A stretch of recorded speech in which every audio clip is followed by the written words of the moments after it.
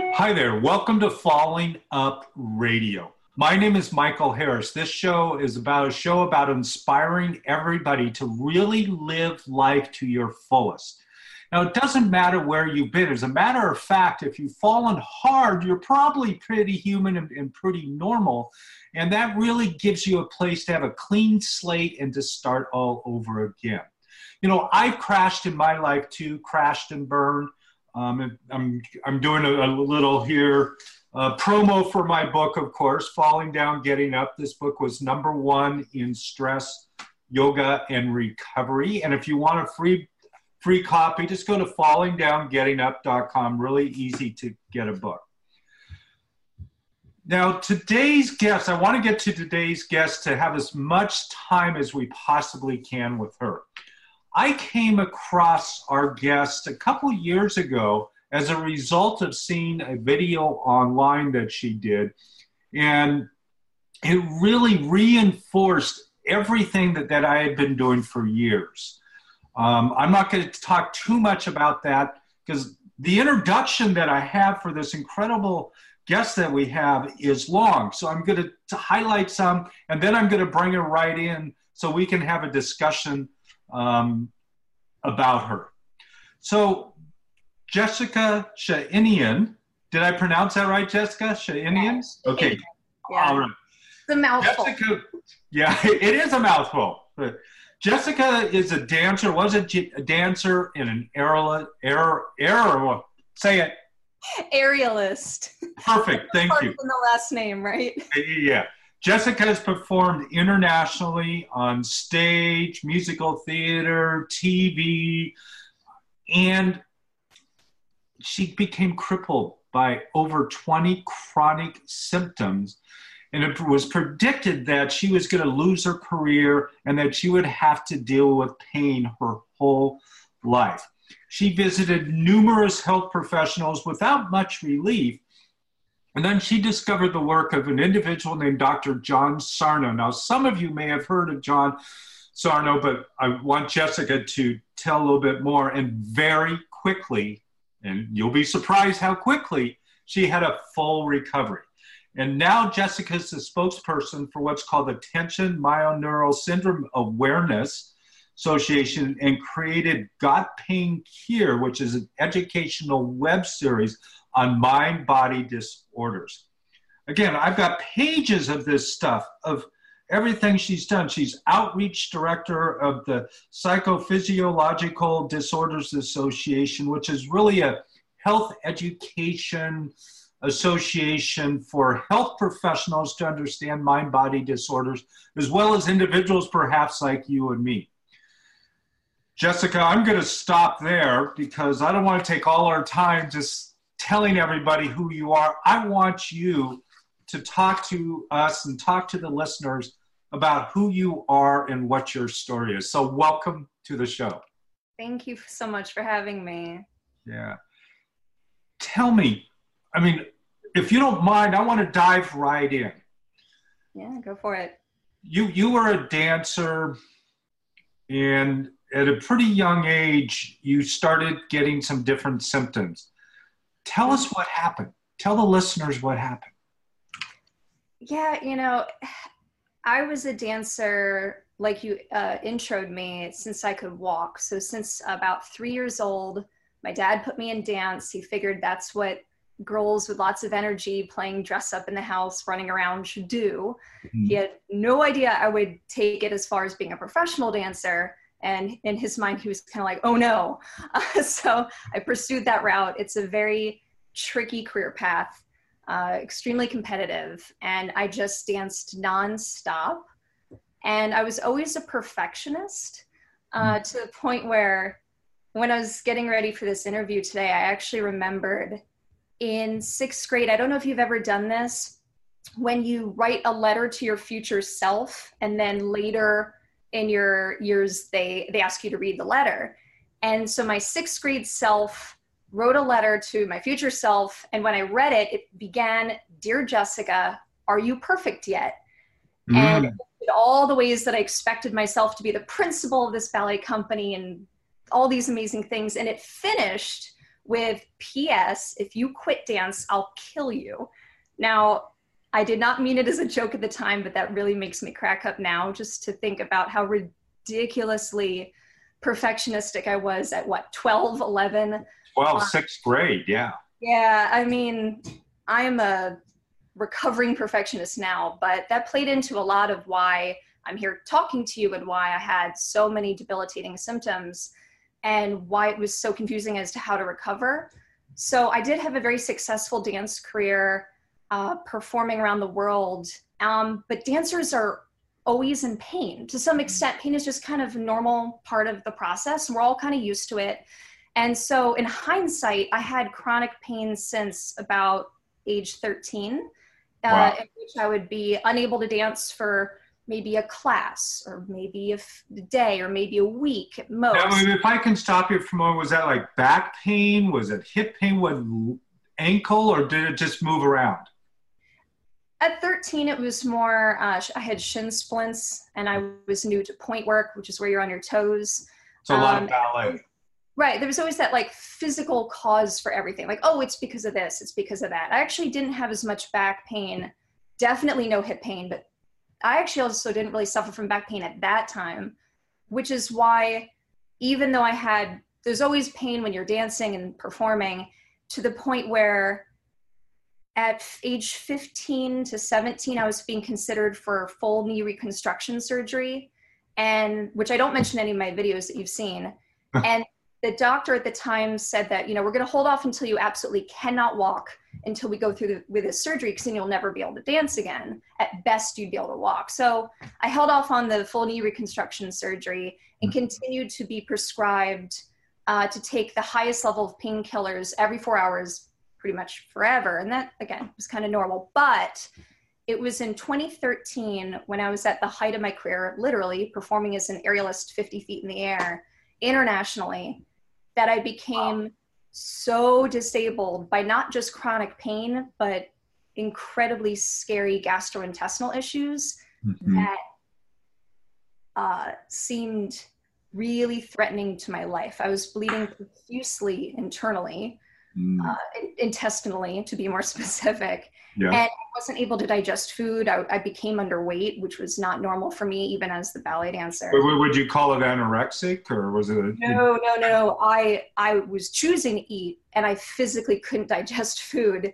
I swear that whatever I ate seemed to have been put back together when it came out, and thus wasn't very comfortable. So I actually, I thought I had food allergies at the time too. There was a lot of confusion for what was causing the intense back pain, hip pain, intestinal bleeding, intestinal obstructions and dysfunction, and more symptoms kept piling on very quickly. So I actually had to be sent off of the cruise ship that I was performing on, because you don't have that much medical care on a ship besides triage, life or death.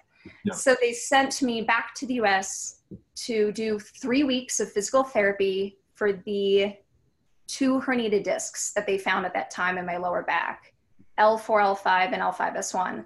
Mm-hmm. I'll jump back and forth, but fast forward 2 years later. So, but you had the surgery? No. Long story short, but again, I can mention the lead up to it. Right. I avoided not only a low back surgery, a microdiscectomy with hemilaminotomy, with also, I was supposed to get 2 hip arthroscopies, bilateral, possibly a spinal fusion if the microdiscectomy didn't work. And I was also being considered for an intestinal resection, because that's how bad my GI system was failing. And were you thinking at the time, or were the doctors telling you this is all because of your dance? No. Well, certainly they didn't think that the intestinal issues were because of my dancing. They didn't know what the hip, the knee, all these things. The orthopedic issues they assumed were because of dance, or just because of later it was found I had at least 4 levels of herniated discs, 2 in my neck, 2 in my back. My hips were completely torn with my cartilage, my knees are messed up. So they just assumed, oh, because you were a dancer, you accelerated this degeneration in every part of your body, and you need multiple surgeries to try to reduce pain. But none of them were optimistic that even with the surgeries, I would ever dance again. And how old were you at this point? 26. Wow. So very young to be needing not only orthopedic surgeries, but a possible intestinal resection. Yeah.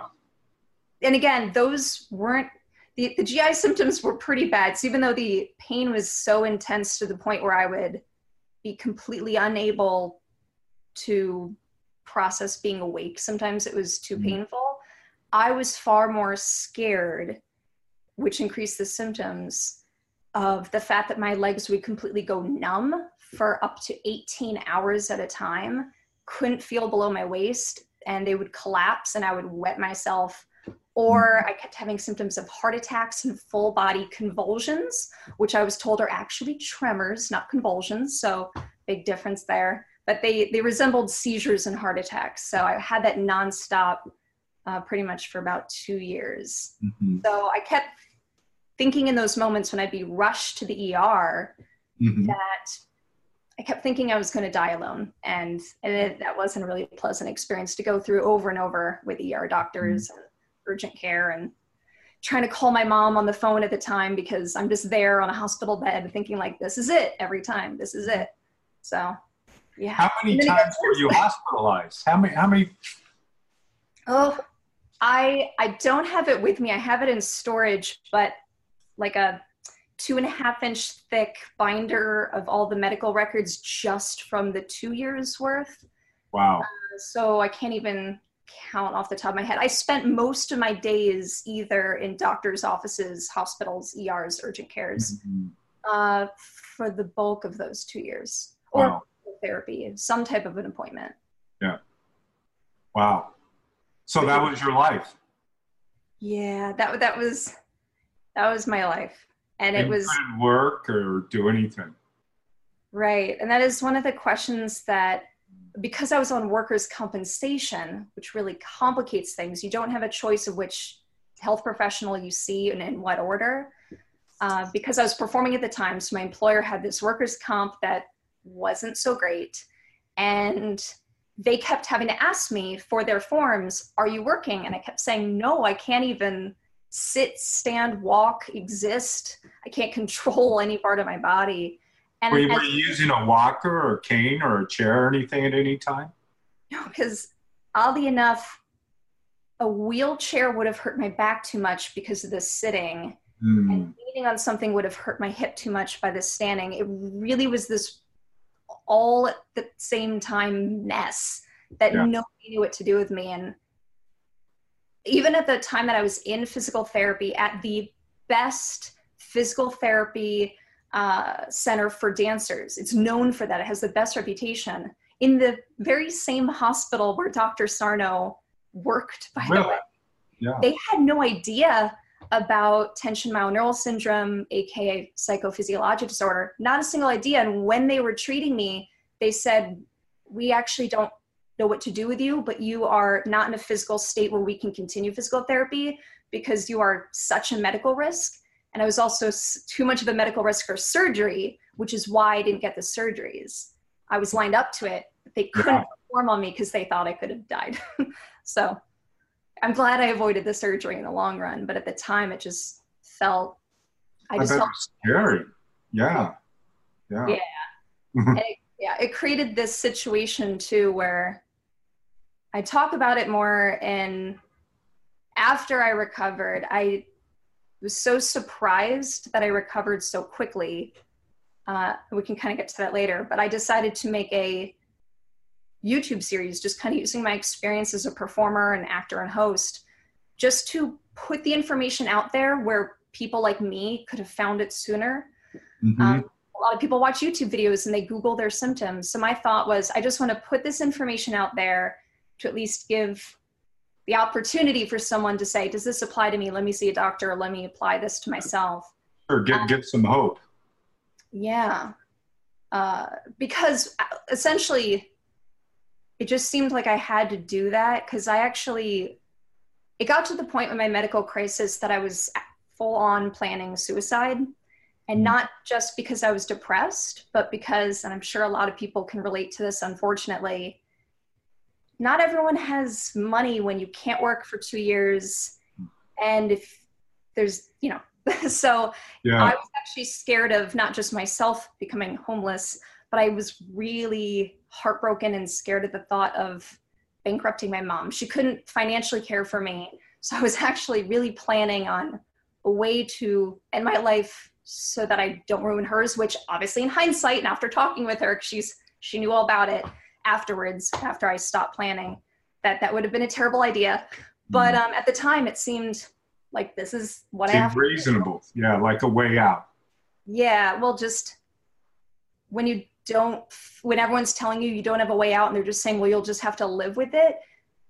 Sometimes I know get this way. I just kind of go devil's advocate and go, and I just try to think outside the box, but there is another solution. And that's why I'm so passionate about letting people know that there is another permanent solution for their temporary and permanent seeming problems. It does, that's not the only solution, and it's not a good one. And hopefully other people can avoid it too. I'm really grateful I did. And so is my mom. Yeah. Well, I am too. And I'm grateful for you to be here to share your story. And I mean, I was in a position 1.2 where the doctor said that I was toast and, I was going to lose my legs and my life and all this other kind of stuff. And I found another way. And I left AMA Against Medical Advice and found a different way, which is similar to your path. And that's what attracted me also to you, is that we found a similar path, a similar way of thinking that helped resolve those particular issues. Yeah. So, but go on. So now you're past the idea of suicide. Yeah. What happened next? The only reason I got past the idea of suicide, I was really close to that point of actually doing it when my social life kind of crumbled because I wasn't that much fun to spend time with when I couldn't walk. And I tried to be as upbeat as possible. And if you can't tell by looking at me, I tend to smile even when I'm talking about not pleasant things, just my default as a dancer. Yeah. And as a female, just all of it. But regardless, my social life kind of crumbled and I didn't have a lot of friends or a support group in New York City. None of my family lived there. Mm-hmm. So sometimes I would be in a situation where I'd have to post on Facebook, hey, can anyone pick me up from the ER? They won't let me leave because I can't walk and I just had anesthesia. But if someone can pick me up, I'd really love to get home. And one of my Facebook acquaintances, someone who I met kind of by happenstance through an acting audition, who wasn't that close to me at the time, was so generous to say, he emailed me and said, hey, listen, I've been seeing some of your Facebook posts. It looks like you're going through a really hard time with chronic pain and all this other stuff with illness. I kind of went through a similar thing. And there's this doctor, his name is Dr. John Sarno. At that time, he worked at NYU, Langone Hospital, and he wrote this book, Healing Back Pain, among others. And I read it and it helped me, and you should just check it out. And I was so past the point of thinking that there was any other hope that I'm like, sure. And I ordered it on Amazon that night, right after reading the email. As soon as it came, I instantly started reading it in bed.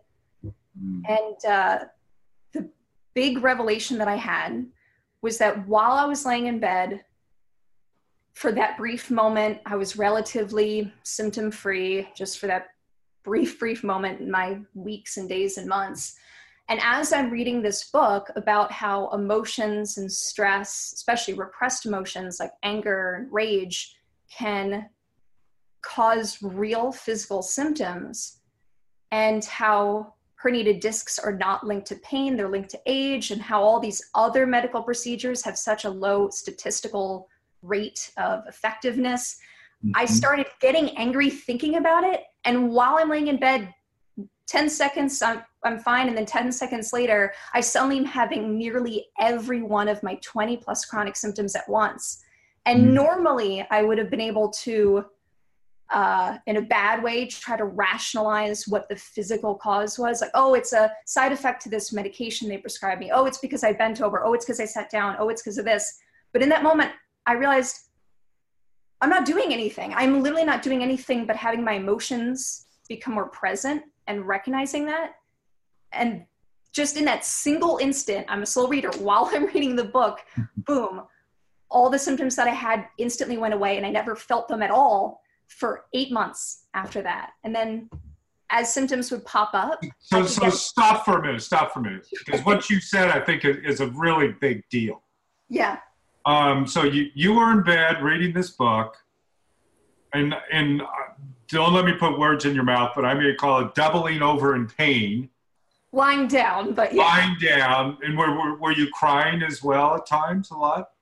No, I mean, like, again, this happened really quick. I don't even think I had time to cry. I was just lying down, reading late at night. Like, my goal was just to, I think I started reading at 8 o'clock, and I was near finished with it maybe at 3 a.m. So when you were reading and then the pain seemed to go away, were you in the middle of a book? Do you know the sentence you were reading, or had you already closed the book and like started thinking? I mean, what happened? Yeah, it's not the particular sentence. And I even reread the book recently when I was preparing more videos of mine to kind of get that refresh of what was going on in my head. Yeah. Specifically, what was going on in my head is, it's a similar process to, are you familiar with lucid dreaming? Absolutely. So, quick story that really relates. When I was really little, I remember having this random dream in which I was at my house in Michigan, outside on a beautiful spring day, and all of a sudden a T-Rex appears and starts chasing me around and around my house. And I'm running from this T-Rex so it doesn't kill me. And then I stop and I think, well, I'm still running at the time. As I'm running, I'm thinking, first of all, I don't live at this house anymore. I live somewhere else. Secondly, it's not spring, it's winter. Third, dinosaurs can't be here right now because I know enough about science to know that. And then I think, why am I still running if it can't possibly be real? And I stop. And the T-Rex stops and kind of looks at me like it's about to threaten me. And I just look at it and go, I don't know why I'm supposed to be afraid of you. You're not real. And it just goes poof. And I just sit there for a moment. Nothing's happening, and I wake up. Ever since that moment, I could lucid dream. Similarly, ever since I realized that my physical linked associations to my symptoms, 4 herniated discs, torn cartilage in both hips. I was diagnosed with Crohn's disease because the CAT scan showed intense swelling. I was reading this book that these things aren't connected, and poof, it all went away.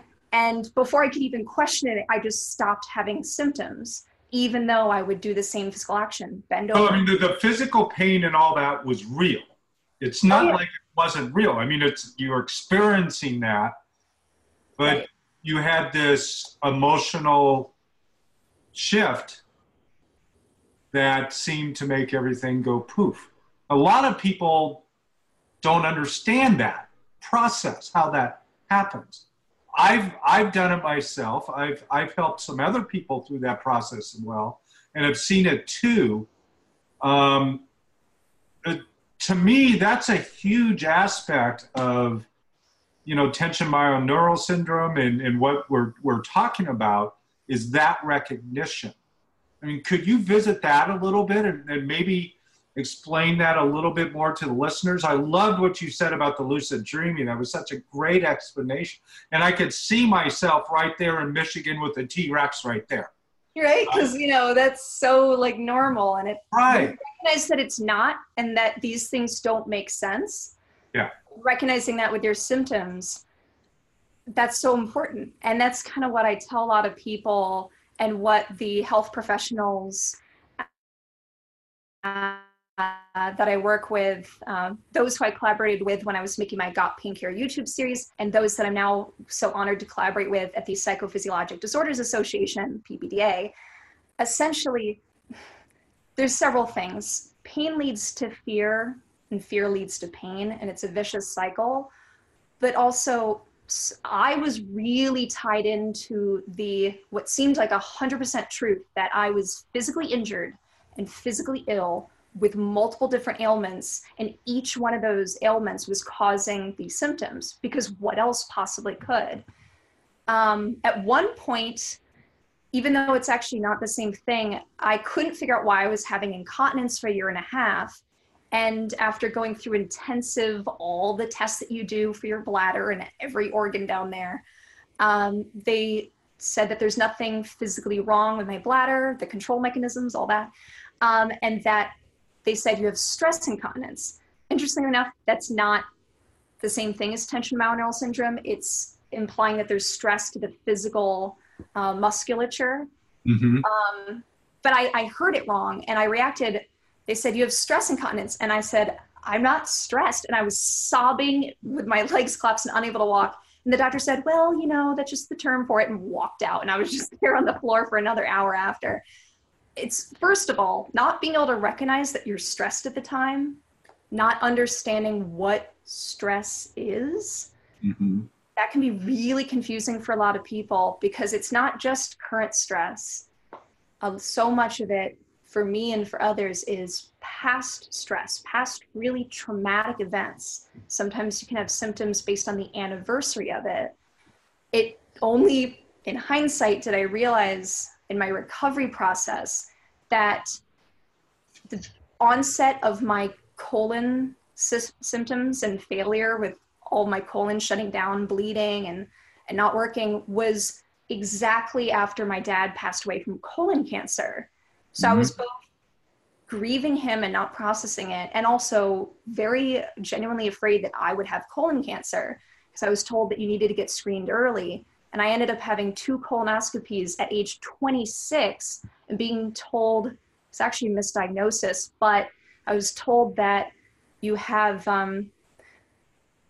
multiple polyps that are benign with a germinal center that could become malignant at any moment.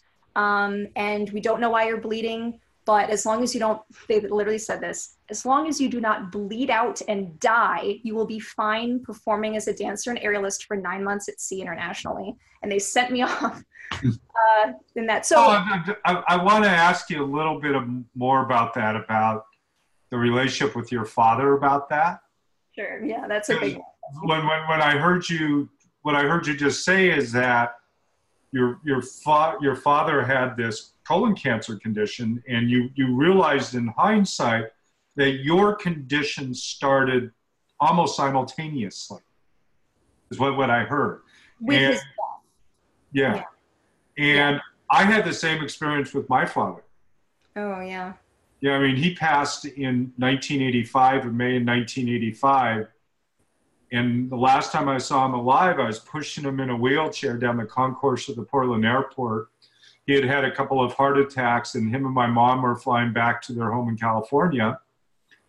And, you know, he had the 4 coronary arteries were all plugged up, and he couldn't really walk. And as I'm pushing him down the concourse, I'm thinking, God, I wish I could do something to help Dad get up and walk. Mm-hmm. And it was shortly thereafter that I started getting tingling sensations in my legs, and eventually developed atherosclerosis in my legs. All my blood panels were normal. They were going to cut off my legs, all this different type of stuff. And this all happened within a year and a half of my dad passing and me having that thought. I didn't realize it right then at that moment. I realized it later. It sounds like to you. So what intrigues me here, when I heard you say that about your connection with your dad and your colon issues, there was something there, psychological, emotional, there's some connection that's happening there. Yeah. Yeah. There's a lot psychological and emotional that's happening there.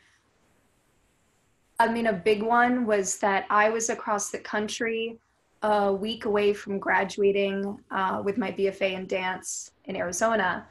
My entire family was in Michigan, knowing that he was terminal and on hospice and he was about to die. Mm-hmm. My last conversation with him was a week prior on the phone, where when he hung up, you know, that's the last communication I had. And So I never saw the body. And so a big part of me had a hard time really actually accepting that he was dead on an unconscious level. Yeah. For a good chunk of time after, I would have a lot of dreams that he was alive. And in those dreams, he would be alive, but terminally dying of cancer. And I would be distraught in the dream, wake up to be like, oh no, good, he's not dying. Oh no, wait, he's dead. And then have to perform and bend in half and kick my face and smile. And, you know, the show must go on no matter what. I held a lot in, and it's really interesting how much it's still present, whether or not you try to hold it in. People who get TMS, which I also like to now refer to as PPD, psychophysiologic disorder, 'cause it's kind of the more the advanced clinical term, they are often the more strong, emotional people who have to put on a good face for others, not just themselves. So they're, you know, it's not a weakness to have emotions that cause physical symptoms. It's actually a strength because it keeps you being able to suck it up for everyone else, put on a good face for everyone else, keep going through, doing the work that you need to do no matter what. And similarly to when people get physically injured, like maybe they break their ankle, if they have a saber-toothed tiger, or in modern day, a tiger chasing them, they can keep running for X amount of time to get them to safety, as it's a necessary survival skill. Similarly, if you have emotional trauma that you're not able to deal with maybe in that moment, or you don't think you can deal with, your brain is still interpreting it as life or death. It's thinking, well, I can't deal with this. So it just pushes on until you get to that point of exhaustion where you can no longer push on. And this can happen 20 years later, 50 years later, a year later, right on the same day. For me, it's April. My dad died April 12th. And so April's a really bad month for me sometimes. I finally recognize that. But yeah, it's really interesting how, you know, the mind and body are intimately connected. And that's the whole story. I know you interviewed Michael Galinsky and his wonderful documentary, All the Rage. And that's something that Sarno says. And literally, that is one of the things that when I was reading in the book was like, oh, just never occurred to me. It doesn't seem intuitive at first. Yeah. Especially when you're a dancer or physically active, like someone who does yoga or any other physical sport. You just assume that everything is purely physical. But pain, science studies have shown, pain is pain no matter what the source is, whether it's physical or emotional. It's still received in the frontal cortex, the emotional center of the brain, either way. Yeah, it's interesting you say that, because so when I first discovered Dr. Sarno's materials, it was in the mid-90s. And I went to Bikram in Rajashri in 98 to not become a teacher, but to help heal my body. And I remember talking to Rajashri, which was Bikram's wife, and I was talking to Rajashri, and I said, you know, who's this Dr. Sarno? What's this all about? What's TMS and all that kind of stuff? And she said, well, in yoga, that's kind of the science behind what we talk about and the medicine behind the emotional medical aspect, or the emotional mental aspect of the yoga, and that the symptoms come out and appear based on whatever that underlying condition might be, emotionally, mentally. You got this blocked energy, you're holding on to stuff, etc. And it really clicks. So it really, for me, as a yoga teacher, really merged together, and it gave me an understanding differently about my practice and about my healing and about my being. What I really would like to do, Jessica, I don't know if you've had any more conditions, but you've told us a lot about what's happened. I would love to really hear now more what happened when you discovered Sarno, went to him, or I don't know whether you went to Nicole Sachs or some of these other people as well, or how your healing process really evolved and happened. And then at the end, what I'd like to do is maybe give a couple of ideas for the listeners that they may be able to start applying today, as soon as they listen to this. It's something that they might be able to do. Is that okay? Does that work for you?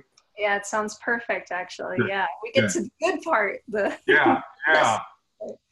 Yeah, well, I life was a lot better in early 2015 when I read Healing Back Pain and my symptoms went away, which proved that they could go away just from this. It's a biopsychosocial approach to relieving your symptoms through self-awareness, mindfulness. At the time, I didn't actually need to see any further practitioners. So while now at the PPDA, I'm connected with over 150 practitioners around the world, I didn't actually have to see any one of them at that point to help treat or help me with my treatment process, because once I had already ruled out the physical conditions of structural damage and organ disease, I could just apply the approach safely on my own. So even though it wasn't just the initial cure was instant, but what keeps it a cure is you have to do the work to maintain it. So for me, it started with the mindfulness. I really loved Sarno's 12 daily affirmations to keep TMS away, which involved mainly the thought that I would repeat whenever I had a hint of a symptom pop up, which was usually a little bit of back pain, just to think psychological, not physical, recognizing that this is not due to the physical action and not due to any physical part of my body except my brain and the neural pathways, which people get really confused about. And I totally understand, you know, there's not just air between our ears. A brain is a vital organ, and neural pathways, it sounds very confusing, but they're made up of thousands of neural brain cells. And their purpose is to help us learn and repeat behaviors and physical actions, activities, like a baby learning to walk and someone learning to ride the bike, play violin, do the same tasks for their job. Similarly, you can actually learn to be in pain. You can learn to have irritable bowel syndrome. You can learn to have migraines or fibromyalgia. And it's not a conscious choice. It's a learned neural pathway. So that's what the clinical research has shown. A lot of people view it as, it's a really good metaphor more, the idea that it's a distraction to prevent you from thinking about your emotional trauma. Though the science is a bit more working on that, it just views it as the somatic expression of emotion theory, which is kind of like saying it just is because it is. This is just how our bodies work. Essentially, pain is a danger signal. Yes. So you can have a danger signal be that you have tissue damage and your body's trying to tell you, hey, you stepped on a nail, maybe remove the nail, get some medical attention. That would be great so we can continue living our life. Or it can be, hey, you're really upset because your dad died and you're dealing with a heartbreak, or you're worried about losing your job, losing your house, dealing with a rough relationship. It's still a danger signal, and it can cause pain or other symptoms either way. So let me ask you, I know this is a little different rabbit hole, but I just want to throw it in out there because I know it's an aspect of it, is the ACE study, the Adverse Childhood Experience Study.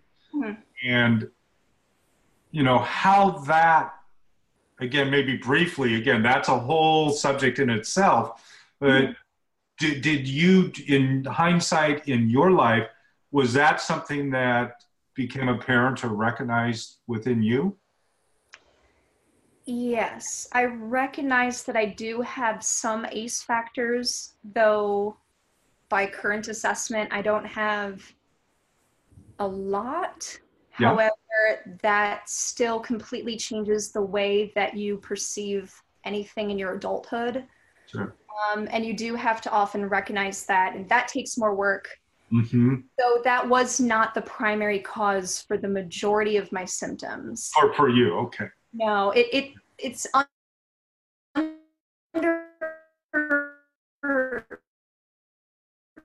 underlying it, and it with ACE factors are more likely to perceive danger signals from more benign stimuli. Like we could be more anxious at a loud noise perhaps than someone else. So that's kind of where the ACE factor ties in for me. However, it was mostly due to adult trauma, losing my dad at age 20, being sexually assaulted a lot from starting at age 15, from multiple people, things like that, tying into more of my adult life and what was currently happening in my life as a dancer at the time. And just also learned behavior of just associating that sitting down caused pain. And I just learned that neural pathway. Again, not consciously.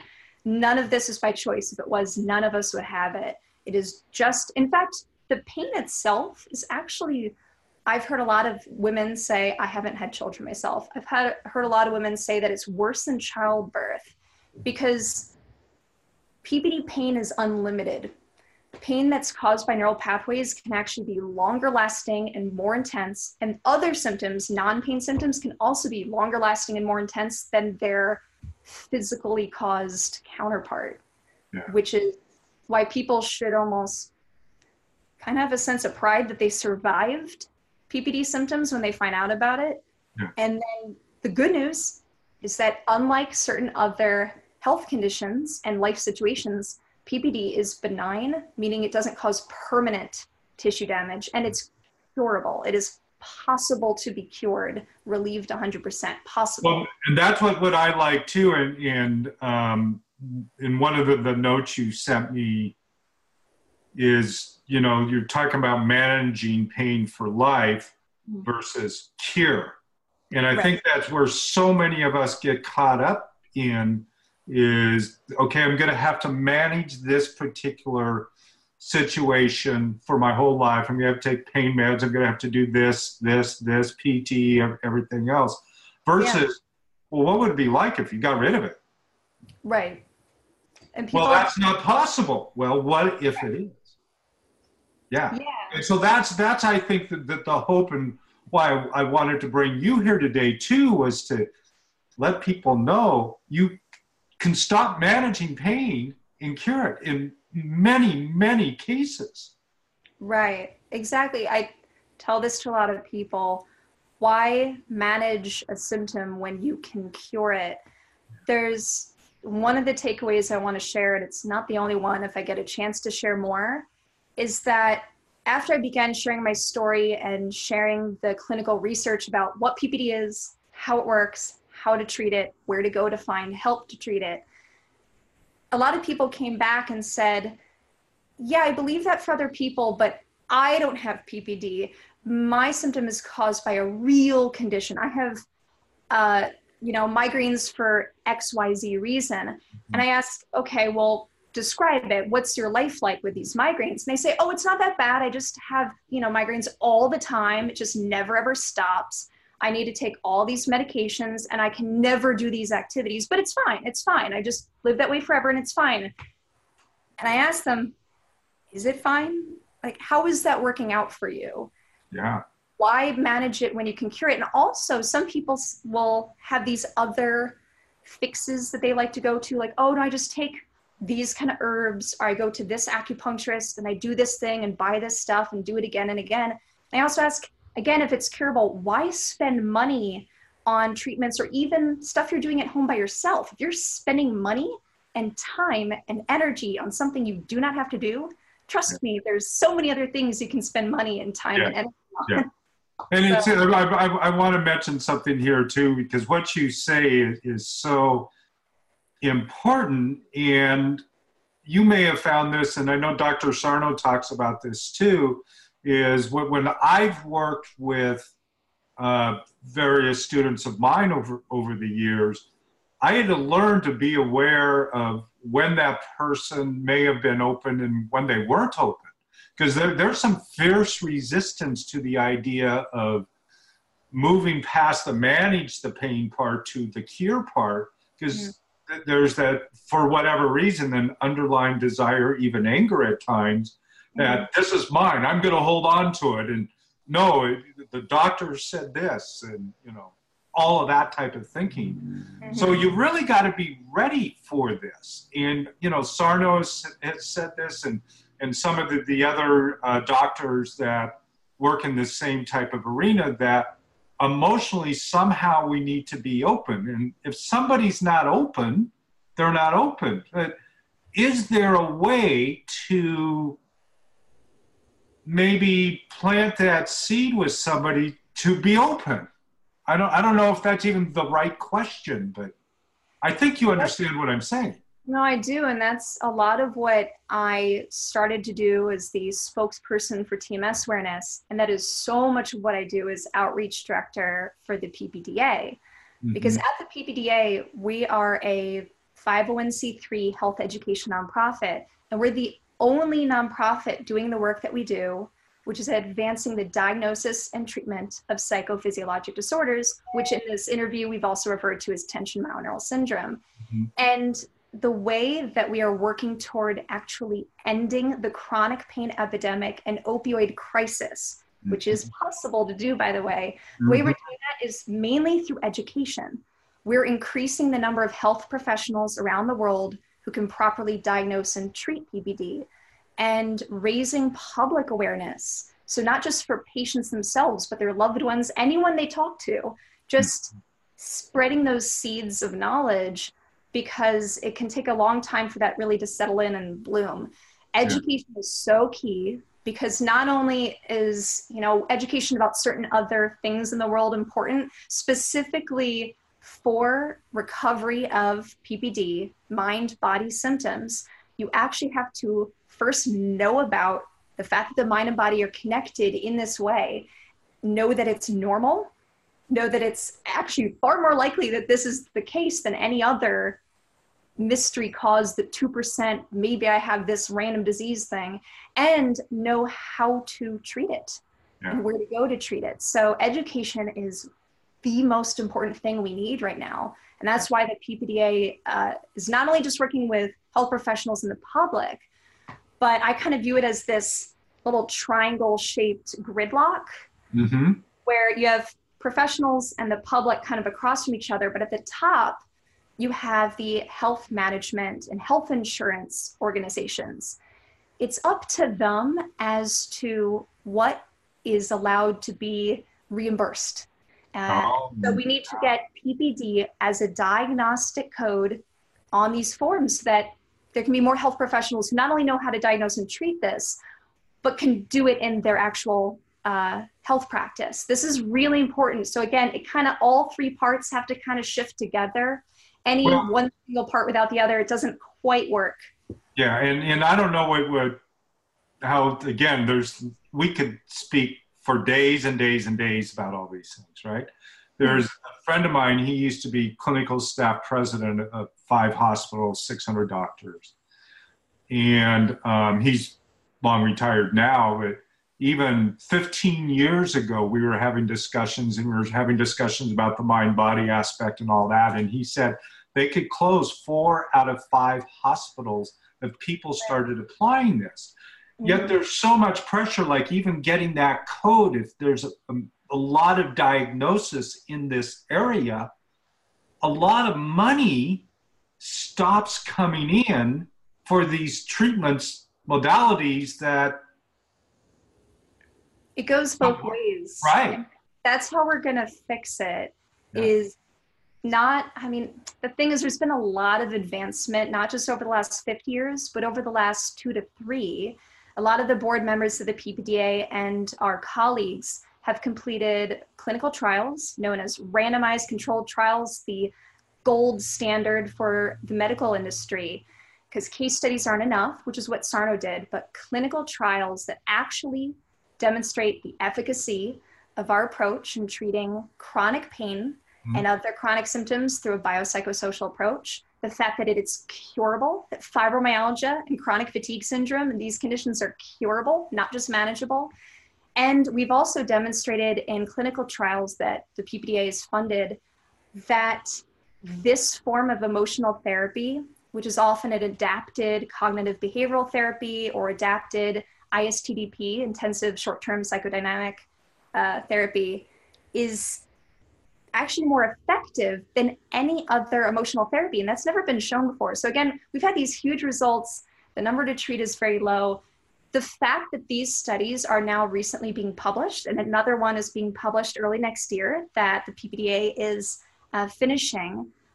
Some of our board members, Howard Schubiner and Alan Gordon, are working on this with Tor Wager in Boulder. It is in the final process of getting the results properly reviewed before they gets published. When these things get published, this is the convincing evidence that health insurance companies need. Before that, it was all just, yeah, but we really need data. I understand they need data, but when they see the data, they will also see that it is potential to save millions for the small health insurance companies and billions annually for the large health insurance companies. And a lot of people think there's a lot of issues with pharmaceutical companies. Yes, they make a lot of money off chronic pain. However, turns out a lot of health management and health insurance companies own their own pharmaceutical divisions. So it's really tied in. And while it's a bit complicated, this actually just benefits everyone, really. Just to have, this will just be the new medical approach. It is a whole shift.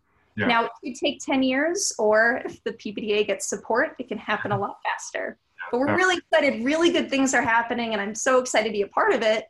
Coming from someone who not only couldn't walk, but when I found out about the PPDA, I wrote David Clark, which is the president of the PPDA. In 2015, I asked, I would love to volunteer. How can I help? And they weren't even looking for volunteers at the time. And now I'm an executive level outreach director and doing this work. So I'm pretty excited. Well, you're such an incredible example of somebody that has healed. And, really grateful. And I think that's really important. And I give you huge kudos for going out there in the world and saying, hey, I want to help other people. I honestly didn't know what else to do. It just felt wrong not to do this. And for me specifically, there's so many wonderful health coaches and practitioners already. I debated going to med school and pursuing that route, but honestly, with the PPDA being the only nonprofit, and while they've been around 9 years, essentially they're still in kind of a startup stage because not a lot of people know about us and the work we do. They actually know more about the work we do than they know who we are because they've been too humble. And now I'm up here and I'm not going to let them be humble anymore because the work is important. So it's really important to have a nonprofit in this space doing this work. Again, we're not just charging people to help them recover, which if it works and if people go to health professionals and they can get better through this, great, by all means. I've spent so much money on nutritionists that at the time I didn't need. But this is so important to just increase awareness. And this is the goal, and this is what's happening. When are you writing your book? When am I writing my book? That'll come at some point, but I feel like I love the video space. I'm a very visual person. We actually at the PPDA have an online continued medical education course coming out in early 2019. And that'll be great because right now there's about 150 practitioners listed on our website, which is the ppdassociation.org. And we want to grow that because think about it, 150 health professionals isn't enough. There's way too many people in the world. In fact, I'm not sure if you already knew this statistic, you may, but the viewers probably don't. About 1/3 of all adult visits to their primary care doctor are actually PPD related. And that's huge. So again, that's why this ties in so much to hundreds of millions of people for conditions that are curable and not just. And I've heard that even higher than 1/3. Right, because it depends on how you look at it. That's the conservative number for what they have been able to tie in. But that plays so much into the fact that before the use of functional MRIs and higher level medical imaging tools, they couldn't actually properly assess for pain levels. It was just objective. And now it's not. So again, so much data is coming forward that we can present. I have a couple of friends that are ER docs, and people do get in car accidents and all those different types of things. But they also see a larger amount of people with chronic pain, addiction issues, all sorts of different things. And I've sat down and they've said they think that 1/3 is probably 75%. Yeah, it really depends on what they're coming in. These are ER docs, Right. And I went to the ER for PPD symptoms. I went rushed there thinking I was having a heart attack, which, mind you, it's always important to rule out a heart attack, whether or not you're not sure. If you're not sure, when in doubt, go to the ER. When in doubt, check it out. Yeah, after wearing a heart monitor for over a month, it was very clear I did not have any heart issues. So then at that point, if I had chest pain, I could rule it out and I could get rid of it within seconds. So again, for the last 3.5 years, I haven't needed any surgeries. I never had any of the surgeries. I haven't needed to continue physical therapy. I've needed no painkillers of any kind, not even a rub on icy hot, none of it. No herbal stuff, no acupuncture, massage, chiropractic, none of it. And I also don't have to waste my time doing any of it either. I just get to, I have less pain now than when I was 12 and under. It's really bizarre. I'm with you on there. I mean, I want to high five you because all mine went away too. And if I have some like little thing come up, I go, oh yeah, okay, yeah, whatever. And I recognize it for what it is, a TMS type symptom, and it would just go away. I mean, with minutes or hours in most cases. But, right, which is the definition of chronic. Ooh, but I do want to mention really quickly at least, it is so important for people to know, a lot of people, when they become aware of PPD, aka TMS to a lot of communities, symptoms will pop up again. Dr. Sarno referred to it as the symptom imperative, and this is normal. And it doesn't mean that, oh, it didn't work, it's all fake anyway, I need to go back to this other thing or I'll never get better. It just means you're human and you just apply the same process to get better. If you have new scary symptoms, do get them checked out, but otherwise you can continue the same process to fully recover. So that always throws people off. There's a Facebook community for TMSers and you're a part of it. And there's so much confusion about when symptoms come back. What does that mean? It just means you're human. This is just how we're built. Turns out evolution is not always friendly to how it designed us. Honestly, it's like we're a platypus in a way. So not everything's so elegant, but it makes sense on that level. So what are briefly, what are 3 things or 3 steps that somebody could take, whether it's going to the website, whether it's a Facebook page, where can they get more information? You mentioned the PPDA, and I'll put that link up as well. But briefly, what are 3 things that somebody might be able to do today? Definitely. Today, if you're hearing this, whether or not you're sure it applies to you, go to the ppdassociation.org. You can learn a lot more. You can also find a health professional who can diagnose and treat for PPD. And they will be able to tell if you do or do not have PPD. And then that way you know what your recovery options are. And then if you already know that you have PPD, if you've ruled out other structural abnormalities, damage, or organ disease, and you're at the point where you know that you have a mind-body condition, you just really need to internalize that and accept it. And in doing so, it's so key to reduce fear. That can be really hard to do, but just focus on that part. Take it really baby steps at a time. Just reduce fear. Know that the symptoms are temporary and benign, meaning they are not harmful. I know they feel that way, but they're not harmful. So it will go away, and just know that you will get better. Just knowing that can actually really help reduce the symptoms, which reduces the fear, and which reduces the symptoms more, and which reduces the fear more. You'll really see that just using that approach can seriously help you get better very quickly. And if you don't get better quickly, there is a therapy approach for that. And definitely don't remain stuck. That is the last part. Don't remain stuck. See a PPD practitioner, also known as a TMS practitioner, and there's therapy you can do, journaling. There are ways to get better. Don't let yourself be stuck for more than a month with just your at-home mindfulness. And again, keep visiting the ppdassociation.org. We have tons of resources. We're always adding more. I have a YouTube channel as well. It's kind of linked through there, but just search Got Pain Cure as one word on YouTube or Facebook, and you can find all my stuff. And also, if you have questions, reach out to me. You can email me, info@ppdassociation.org. Find me on Facebook, message me. I love answering questions because I've been there and I like helping. It's possible to get better, and just know that. Like, just take a moment and know that it's possible. Mind you, this doesn't apply to cancer or infections. You do need to rule that out. We're not saying that everything is fixable, but most chronic conditions are. Great. It's been, Jessica, it's been wonderful having you here today. And again, I know that we could go on and on and on, and I would love to have you back, and maybe once the PPDA has this new education series out, or we can bring you back at some point to talk about some of that, because I think that the work is so important, and your willingness to stand up and be open the way that you've been open today, to really dive deep into the conditions you had, the pain that you had, the thoughts of suicide, and then what happened and how you turned that around.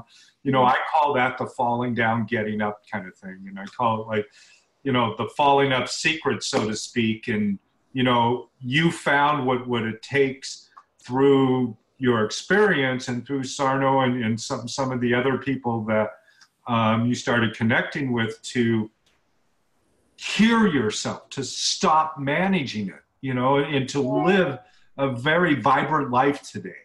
And that's such a great example to the listeners and to all of us that we can move past this. So again, big kudos to you for your willingness to be here, and your being the spokesperson and everything that you do for people. So thank you very much for being here. Thank you so much for having me, and continue to spread messages of hope. You can fall up, right? You can fall up, yes. So anyway, again, check out all the different links, the gotcurepain.com, the ppdassociation.org, again, and I'll list those out as well. Check out Jessica's videos. I've seen probably 6 or 7 of them, I'll say. I don't know how many you have, but I've seen them, and they're really great, and they're really clear explanations of how all this works. So thank you, everybody. Again, if you got something out of this, please put a note on our Facebook page. Please share this link to other people that you might know that also might be experiencing chronic pain. Maybe it's not you, but maybe it's a loved one or a friend that could use some of this information. And again, if you want a copy of the book, Falling Down, Getting Up, fallingdowngettingup.com, get a free copy. I just asked you to pay for shipping, but it's my falling up story as well. And Jessica, if I can nudge you at all, and I'd help you get a book out, you know, putting all this stuff together, it's possible. So we'll talk. We'll talk. Yeah. Sure. So anyway, thank you very much. And thank you again, Jessica, for being our guest today. Thank you so much.